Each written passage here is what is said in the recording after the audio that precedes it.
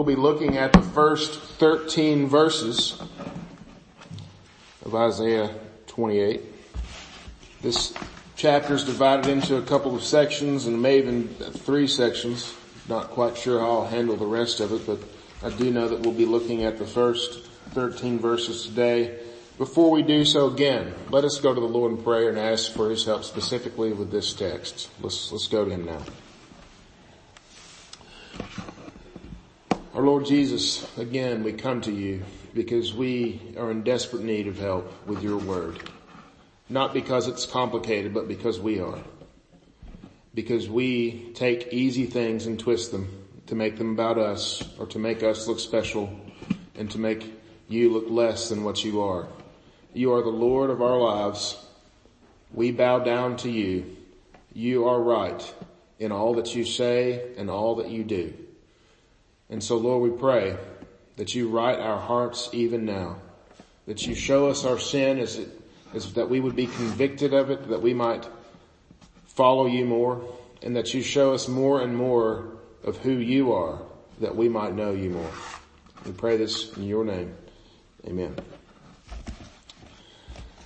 So as we come to this passage, as I was going through it, we're going to see that there's a group of people that were teachers in the day, and it reminded me of what we have in the Reformed faith by the way of catechisms. And we recite a catechism here. We've been doing that for the last year or so, working through the Westminster Catechism, and we have those 2 things, and we have the Confession of Faith, of course.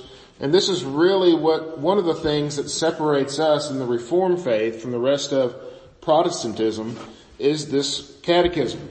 For Presbyterians, again, it's the larger and shorter catechism. There are several other Reformed catechisms out there, lots of them actually, very good ones. And they all have the same sort of purpose.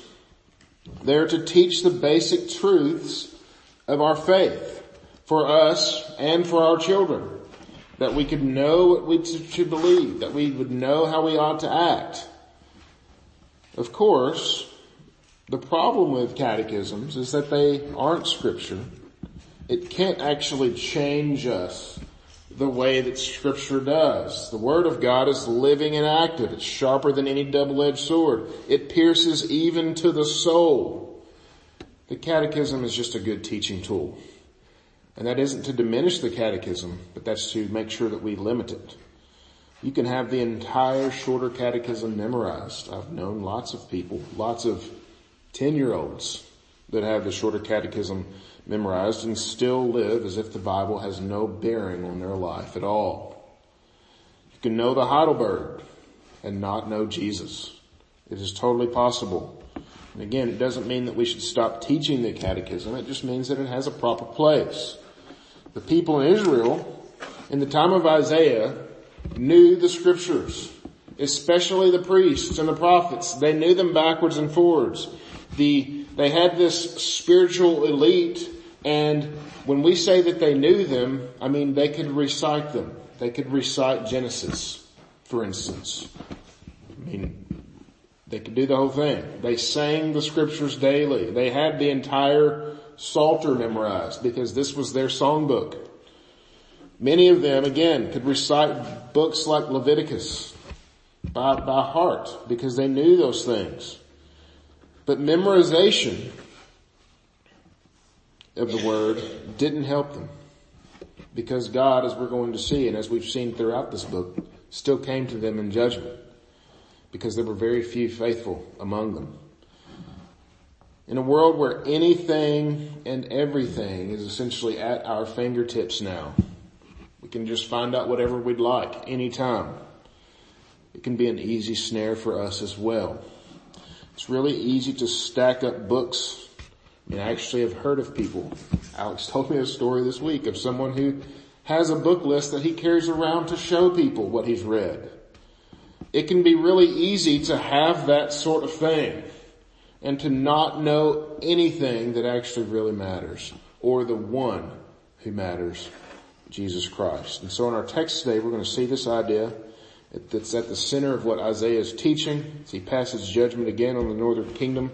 We're going to consider this in 3 parts: the height of hedonism, the pride of knowledge, and then the judgment on the proud. And so with that, let's look together at the text, Isaiah 28, verses 1 through 13. Please stand with me in the honor of the reading of God's holy word.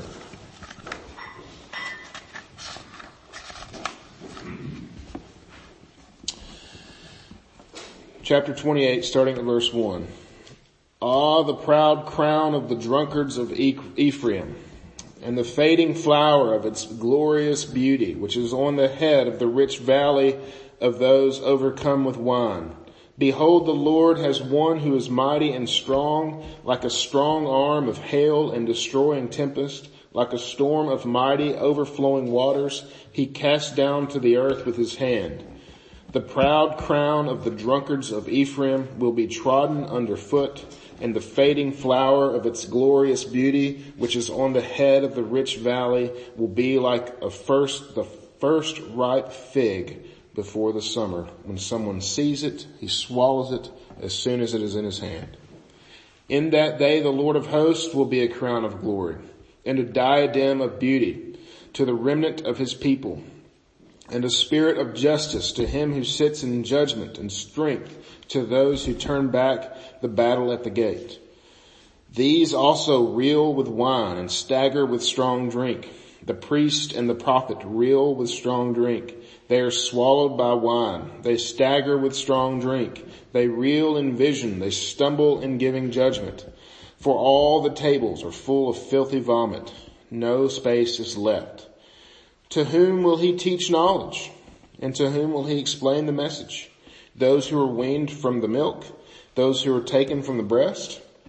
For it is precept upon precept, precept upon precept, line upon line, line upon line, here a little, there a little.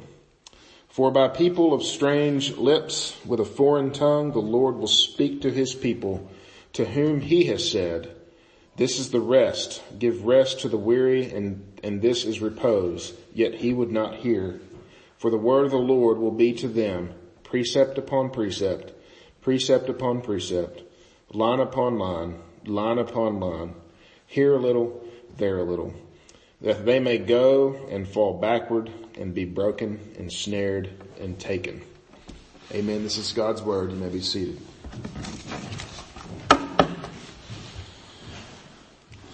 And so just a real quick review of the historical context. It's good to do this from time to time as we get into this, and so we don't lose our bearing. The nation of the people of God had been split into two nations by the time Isaiah was around doing his work. The northern kingdom, and Judah to the south. Samaria was the capital of the northern kingdom, and Jerusalem the capital of the southern kingdom. Both kingdoms are dealt with in the historical books of the Bible. 1st and 2nd Samuel and Kings and Chronicles. You see those. Samuel, you really just have one kingdom, but towards the end, and definitely in Kings, you have that sort of split taking place. And both of those kingdoms are deserving of the wrath of God based on how they acted. The northern kingdom never had a king that was good. And they drifted off into their own brand of idolatry and hedonism. As you read about them, it just keeps getting worse. In our passage today, this is put on center stage. Isaiah is sending an oracle against them. They are still the people of God, and God is still treating them as if they are his children. This is likely written soon before the empire of Assyria sacked them. They were taken over in 722, so this probably happened in the 20 or so years preceding that time. Samaria was destroyed as well, and you can go see it now. It's a ruin. The countryside around it's beautiful, but the city itself is just a ruin. And so this is a warning to the north, but even much more to Isaiah's true audience, the south, which still had some vestiges of the worship of their Creator and a desire to serve him. And so you see some of that. There was a remnant in the north too, but a very small remnant. In the south, you still have that. We'll deal with that warning to them more specifically next week, and we'll focus our attention on the northern kingdom today. And so with that, the height of hedonism, our first point. Verse 1. the proud crown of the drunkards of Ephraim, and the fading flower of its glorious beauty. First off, the ESV, which is what I preach from, uses this word awe at the beginning, kind of this pronunciation of surprise almost, but really the word there is probably better translated, and if you have something besides the ESV, you probably see it, and it's woe. Woe to the proud. And so I think that's a better translation, fits the context definitely better, and even the context in the following chapters, we're going to see that sort of idea. There's a double kind of picture that's going on in this passage, in this verse. And you have the crown here that's really mentioned twice. And first of all, you see the fading flower of its glorious beauty, and this idea of the drunkards of Ephraim.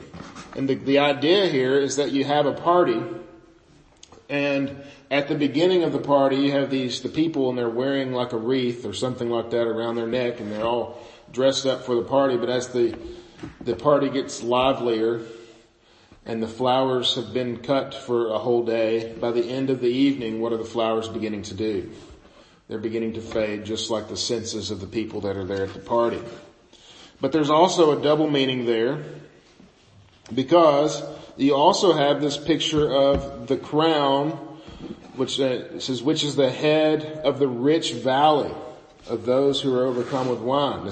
This head of the valley is probably referring to the city of Samaria itself. So if you were to be in the valley and look up on the hill by which Samaria sits on, the walls of the city would kind of serve like a crown on top of the hill. And so you have this very vivid picture of what we are to see here in the text. Samaria itself is also being judged, as people there are living as if there is no tomorrow.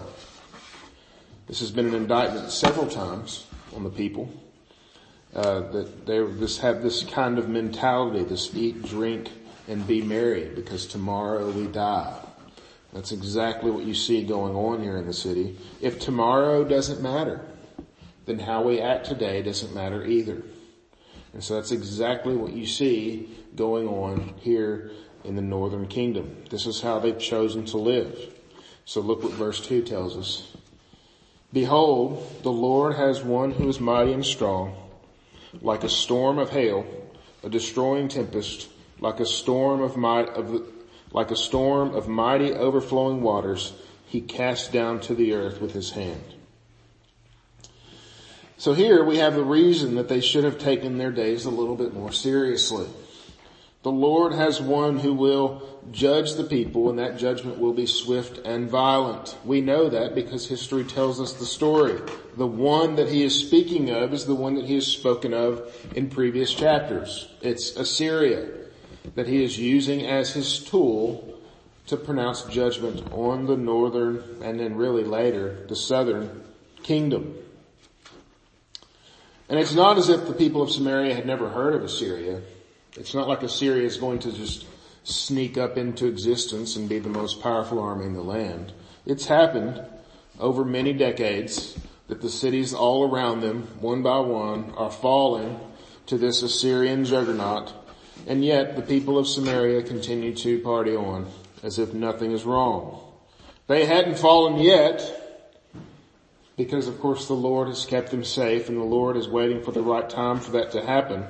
This should have served as a warning for repentance to them as well. Look at the nations around you. The reason you're still here is because I'm your Lord. Yet they would not listen. They will be like the first ripe fig of the summer. And I love this verbal picture here that Isaiah chooses. People, you can get the idea, the people of this area, which they eat figs because the fig tree is a popular thing over there. All winter and spring, they're waiting for the figs to come, and it's like tomatoes people do with tomatoes here. They watch that one tomato, and they can't wait till the day that they can finally eat it. You get this with the fig tree. They're watching for that one fig, and they're like, not today, not today, and as soon as they see it, they're gone. They take their salt shaker out there to the garden, and they eat the tomato right there next to the plant. At least that's what my mom always did. because she just couldn't wait to get it inside. Just ate it like an apple. And so a very vivid picture. In much the same way, the Lord waits for his time of judgment. And when it gets here, he will spring to action swiftly, and they will simply disappear. What are the northern tribes known as for the rest of Scripture? The lost tribes. They're gone. Even in those days, in the northern kingdom, however, there will be a remnant, and they will long to see the Lord's day. And we've seen that kind of idea in the chapters that we've gone through. Even the remnant of God longs to see the judgment of God because it means that his decree is going forward. Again, the remnant has nothing to fear from the Lord's judgment. It doesn't mean that they wouldn't lose their earthly lives in the struggle, perhaps. Absolutely, they probably would. It could happen. However, they will gain something much more valuable than their lives. They will gain a different sort of crown, a crown of glory. It will be the Lord himself. Verse 5, in that day, the Lord of hosts will be a crown of glory. It's a pretty incredible idea there. He will be their glory, their beauty, their justice, their strength, all of those things. I think this is very encouraging to those who are fighting the good fight of faith, who are standing in the gap, so to speak, for their faith day in and day out, because it can be very discouraging as we look around us and see that there are very few left. Now we want to be careful with that because it's real easy to kind of get woe is me. Oh look, I'm the only one that's faithful. No, it's not the case. The Lord always has a people for himself, and there will always be faithful. But it is easy to look around us and say we're few. A couple of things. Be encouraged first to continue in the faith even though there are few. In our world, things like social justice and equality are slowly starting to stamp out actual social justice and equality. These ideas don't actually stand for what they are. The real things are being stamped out. The Christians who stand for those things, it may be easier for us or seem easier for us to jump ship rather than remain biblical. But we have to stay the course. Of course we want justice. Of course we want people to be treated with dignity. But we also want the world to conform to the Scriptures. That is what he's called us to do. To go to the world teaching them all that I have commanded. Absolutely we should do this. And the world is always going to see this is a different way than us. Every time. They'd rather continue in their drunken party. Just like we see here with the drunkards of Ephraim. They'll kick those who stand out for the truth. And when the pressure mounts, there will be many so-called Christians who will capitulate. I think we're even beginning to see that in the church. We should resist because there will come a time when those who stand against the Lord will pay. It could be in this lifetime, but it will definitely be at the end of time. We must make sure that we stand for the truth of the Bible, even if the culture stands against us in opposition. And that's hard.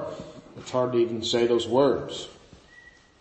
But I think we need to be also encouraged. And another thing here is that our message will not fall on deaf ears, because we know that there are those out there that are his that have not yet come. He tells us that in very clear words. There are those sheep that are not of this fold, and that we should go out and find them. And that's why we preach the gospel. That's why we preach to anyone and everyone. We're not going out and finding the ones who will respond. We're preaching it to everyone. We'll let the Lord deal with who's going to respond and who's not. And that's encouraging to me, to know that I can be faithful to the gospel and he will bring those to himself whom he will. That should be encouraging to all of us to remain faithful. And that brings me to the next point, the pride of knowledge. Look at verses 7 and 8. These also reel with wine and stagger with strong drink. The priest and prophet reel with strong drink, and they are swallowed by wine. They stagger with strong drink. You wouldn't expect to see this from the priest and the prophet, but they're amongst the partiers as well. They're partying so hard, in fact, look at verse 8, for all the tables are full of filthy vomit, with no space left. It's pretty vivid for Isaiah. These are the ones that are supposed to be leading the charge of holy biblical living, and they are not. Instead, they are partying harder than anyone else.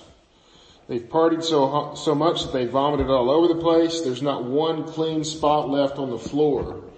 That's a very vivid picture for us. And it's trying to show us this idea that no one is above the command to be holy and to follow the instructions on how to be holy, which is what's found in our word, which is what these people probably knew by heart. But these priests think they're above the whole thing. And that's what we see in verse 9. They're mocking Isaiah. So what you see in verse 9 is the priests and the prophets speaking back to Isaiah the prophet, saying, to whom will he teach knowledge? I mean, we don't need to know this stuff. We already know it. We learned it when we were kids. Who's he going to explain this message to? We already know the whole message. Those who are weaned from milk, those who are taken from the breast. Like, is he going to teach babies? Because we already know all this stuff. And then verse 10 is an interesting verse in the Hebrew because you get this repetition, for it is precept upon precept, precept upon precept. If you look in the Hebrew, it's just one syllable words. It's really actually very hard to translate. The best way to think about this is when we are teaching someone to speak. I mean, I think about when my kids were saying their first words and I was trying to get them to say things. We would repeat the same things over and over again to them. Dada, mama, precept upon precept, precept upon precept. If I could say the Hebrew without sounding crazy, I think it might actually make more sense to you. It's just these weird utterances, like repeating the alphabet over and over to someone. Is this how he's going to teach us? Kind of like some Disney show that teaches little kids by talking to them from the television screen. They're mocking Isaiah. So you're going to teach us just a little bit at a time? Here a little, there a little? Is this what you're going to do? What are they essentially saying to him? They're only worthy. These teachings that you have for us, they're only worthy of babies. And when he teaches it, it's going to be just like Sesame Street. Teaching someone to read or teaching someone what the letter K is or the number 2 is. These are high and mighty leaders and teachers of Ephraim. And they're convinced that they have moved past the milk that's given to babies and they're now in need of something more solid that Isaiah cannot give them. And so they're drinking wine instead. And they mock Isaiah because they've risen above the plain things. And they're now looking for complex truths that will puff them up and make them look special. Does this sound familiar at all to you? Over my years in the ministry, I've heard this idea used much the same as the Drunkards of Ephraim were using it. I've had Christian parents tell me when I was in youth ministry and I would teach the very plain things of Scripture over and over again. They would tell me that since their children were catechized, I mean, they knew the whole shorter catechism, that I no longer needed to teach them the elementary things of Scripture, that we needed to move on to the more complex things. As if I could somehow open a secret panel in my Bible and find the real things that I've been holding back this whole time. As if that existed. You know, these kids could tell me all about their catechism. They actually had it memorized better than I did. But when it came to how they treated their friends, when it came to how they even treated their parents, they demonstrated that they had a below baseline understanding of the most simple and basic truths of the Bible. They needed milk, not solid food. Several times in the New Testament, there's this idea of milk versus solid food, and I'm sure you've run across it in the New Testament. 2 Peter 2, 1 Corinthians 3, to name a few places where it talks about how we need the milk, the teaching of the Scriptures, before we can move on to the solid food. And the general idea is the same. There are a set of truths in the scriptures, the primary truths of the gospel message of Jesus Christ, this covenant of grace that you see from the opening chapters of Genesis all the way through the end. God the Father making a covenant with God the Son, saying, there are people that I have saved and I have set apart for myself, and you are going to go and you're going to redeem them with your own blood. They are mine, says the Lord. And what does he say to the people over and over again throughout the scriptures? I will be your God. You will be my people. And he has set a people for himself. This is a very basic, simple truth of the scripture. There are no secret depths. There's no back panel that you can open and find the secret things of the scriptures that are only available to those who have, quote unquote, leveled up in their faith, leaving us peons behind. There is one primary truth, and it weaves its way throughout all of scripture.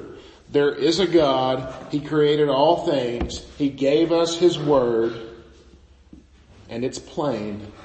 And guess what we did? We rebelled and said, no, your word is not good enough. My word is better. And we deserve death because of that. Yet God in his mercy decided that some should be saved. He sent Jesus to save them, and one day we'll live with him forever in eternity. That is the message of Scripture, over and over in Scripture. To the degree that you understand that primary truth is what separates those who are still on milk, so to speak, and those who are on solid food.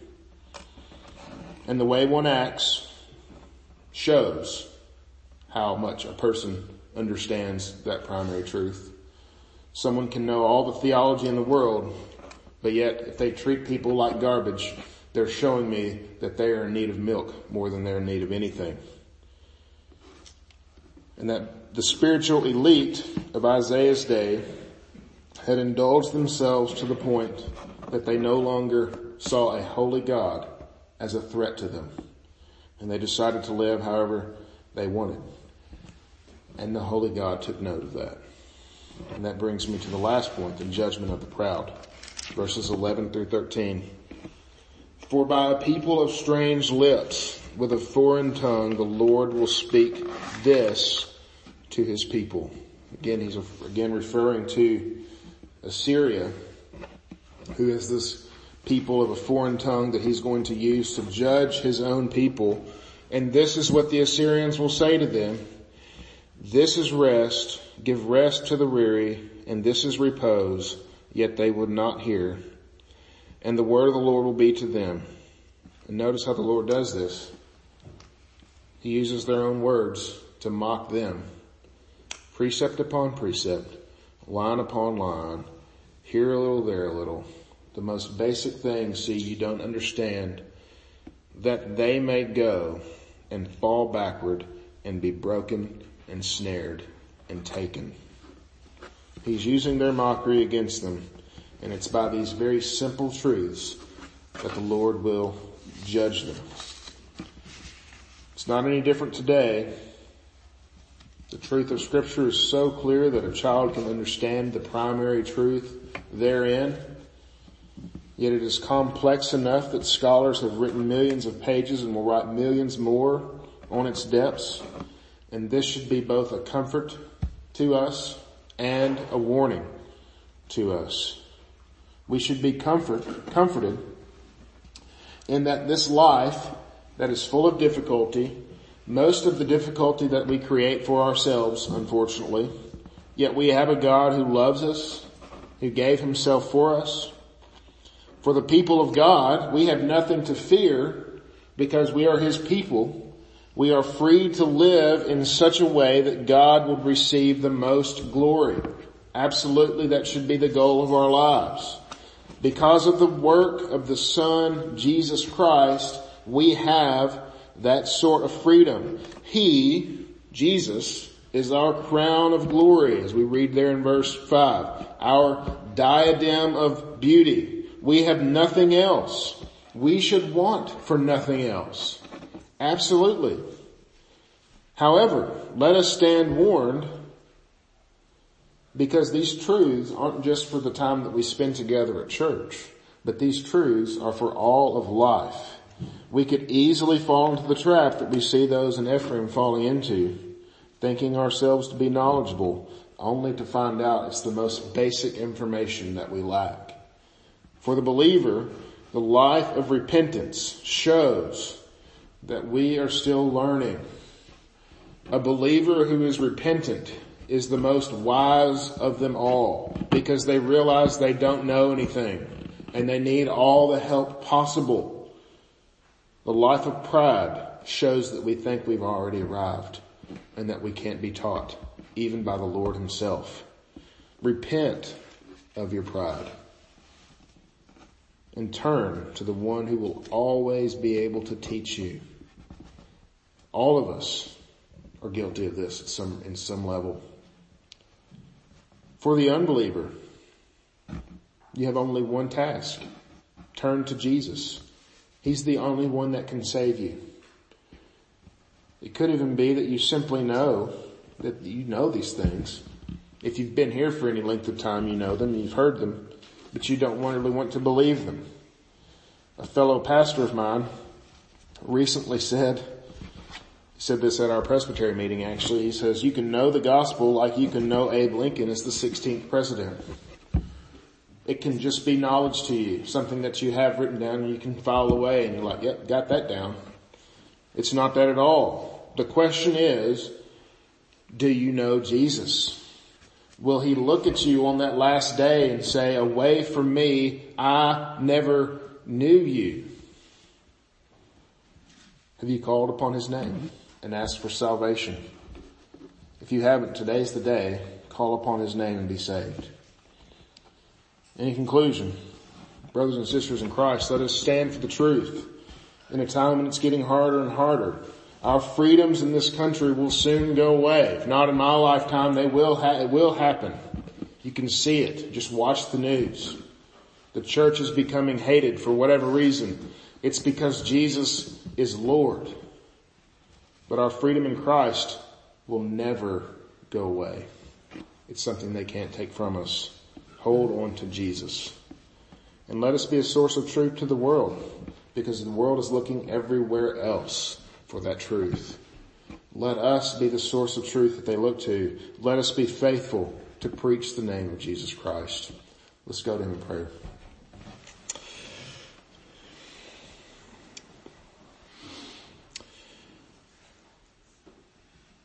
Our Lord, as we come to you, we all fall victim to this idea of thinking that we have finally arrived, that now we are able to really understand the secret things of our faith, and we can no longer be instructed by the simple things. Lord, help us to hold fast to the simple things. Help us to never let go of them. In fact, help us to never stop teaching and learning from them. Because these are the words of salvation, so simple that a child can understand them, yet so complex that I still struggle with them today. And so, Lord, help us. We believe, help our unbelief. And we pray this in Jesus' name. Amen.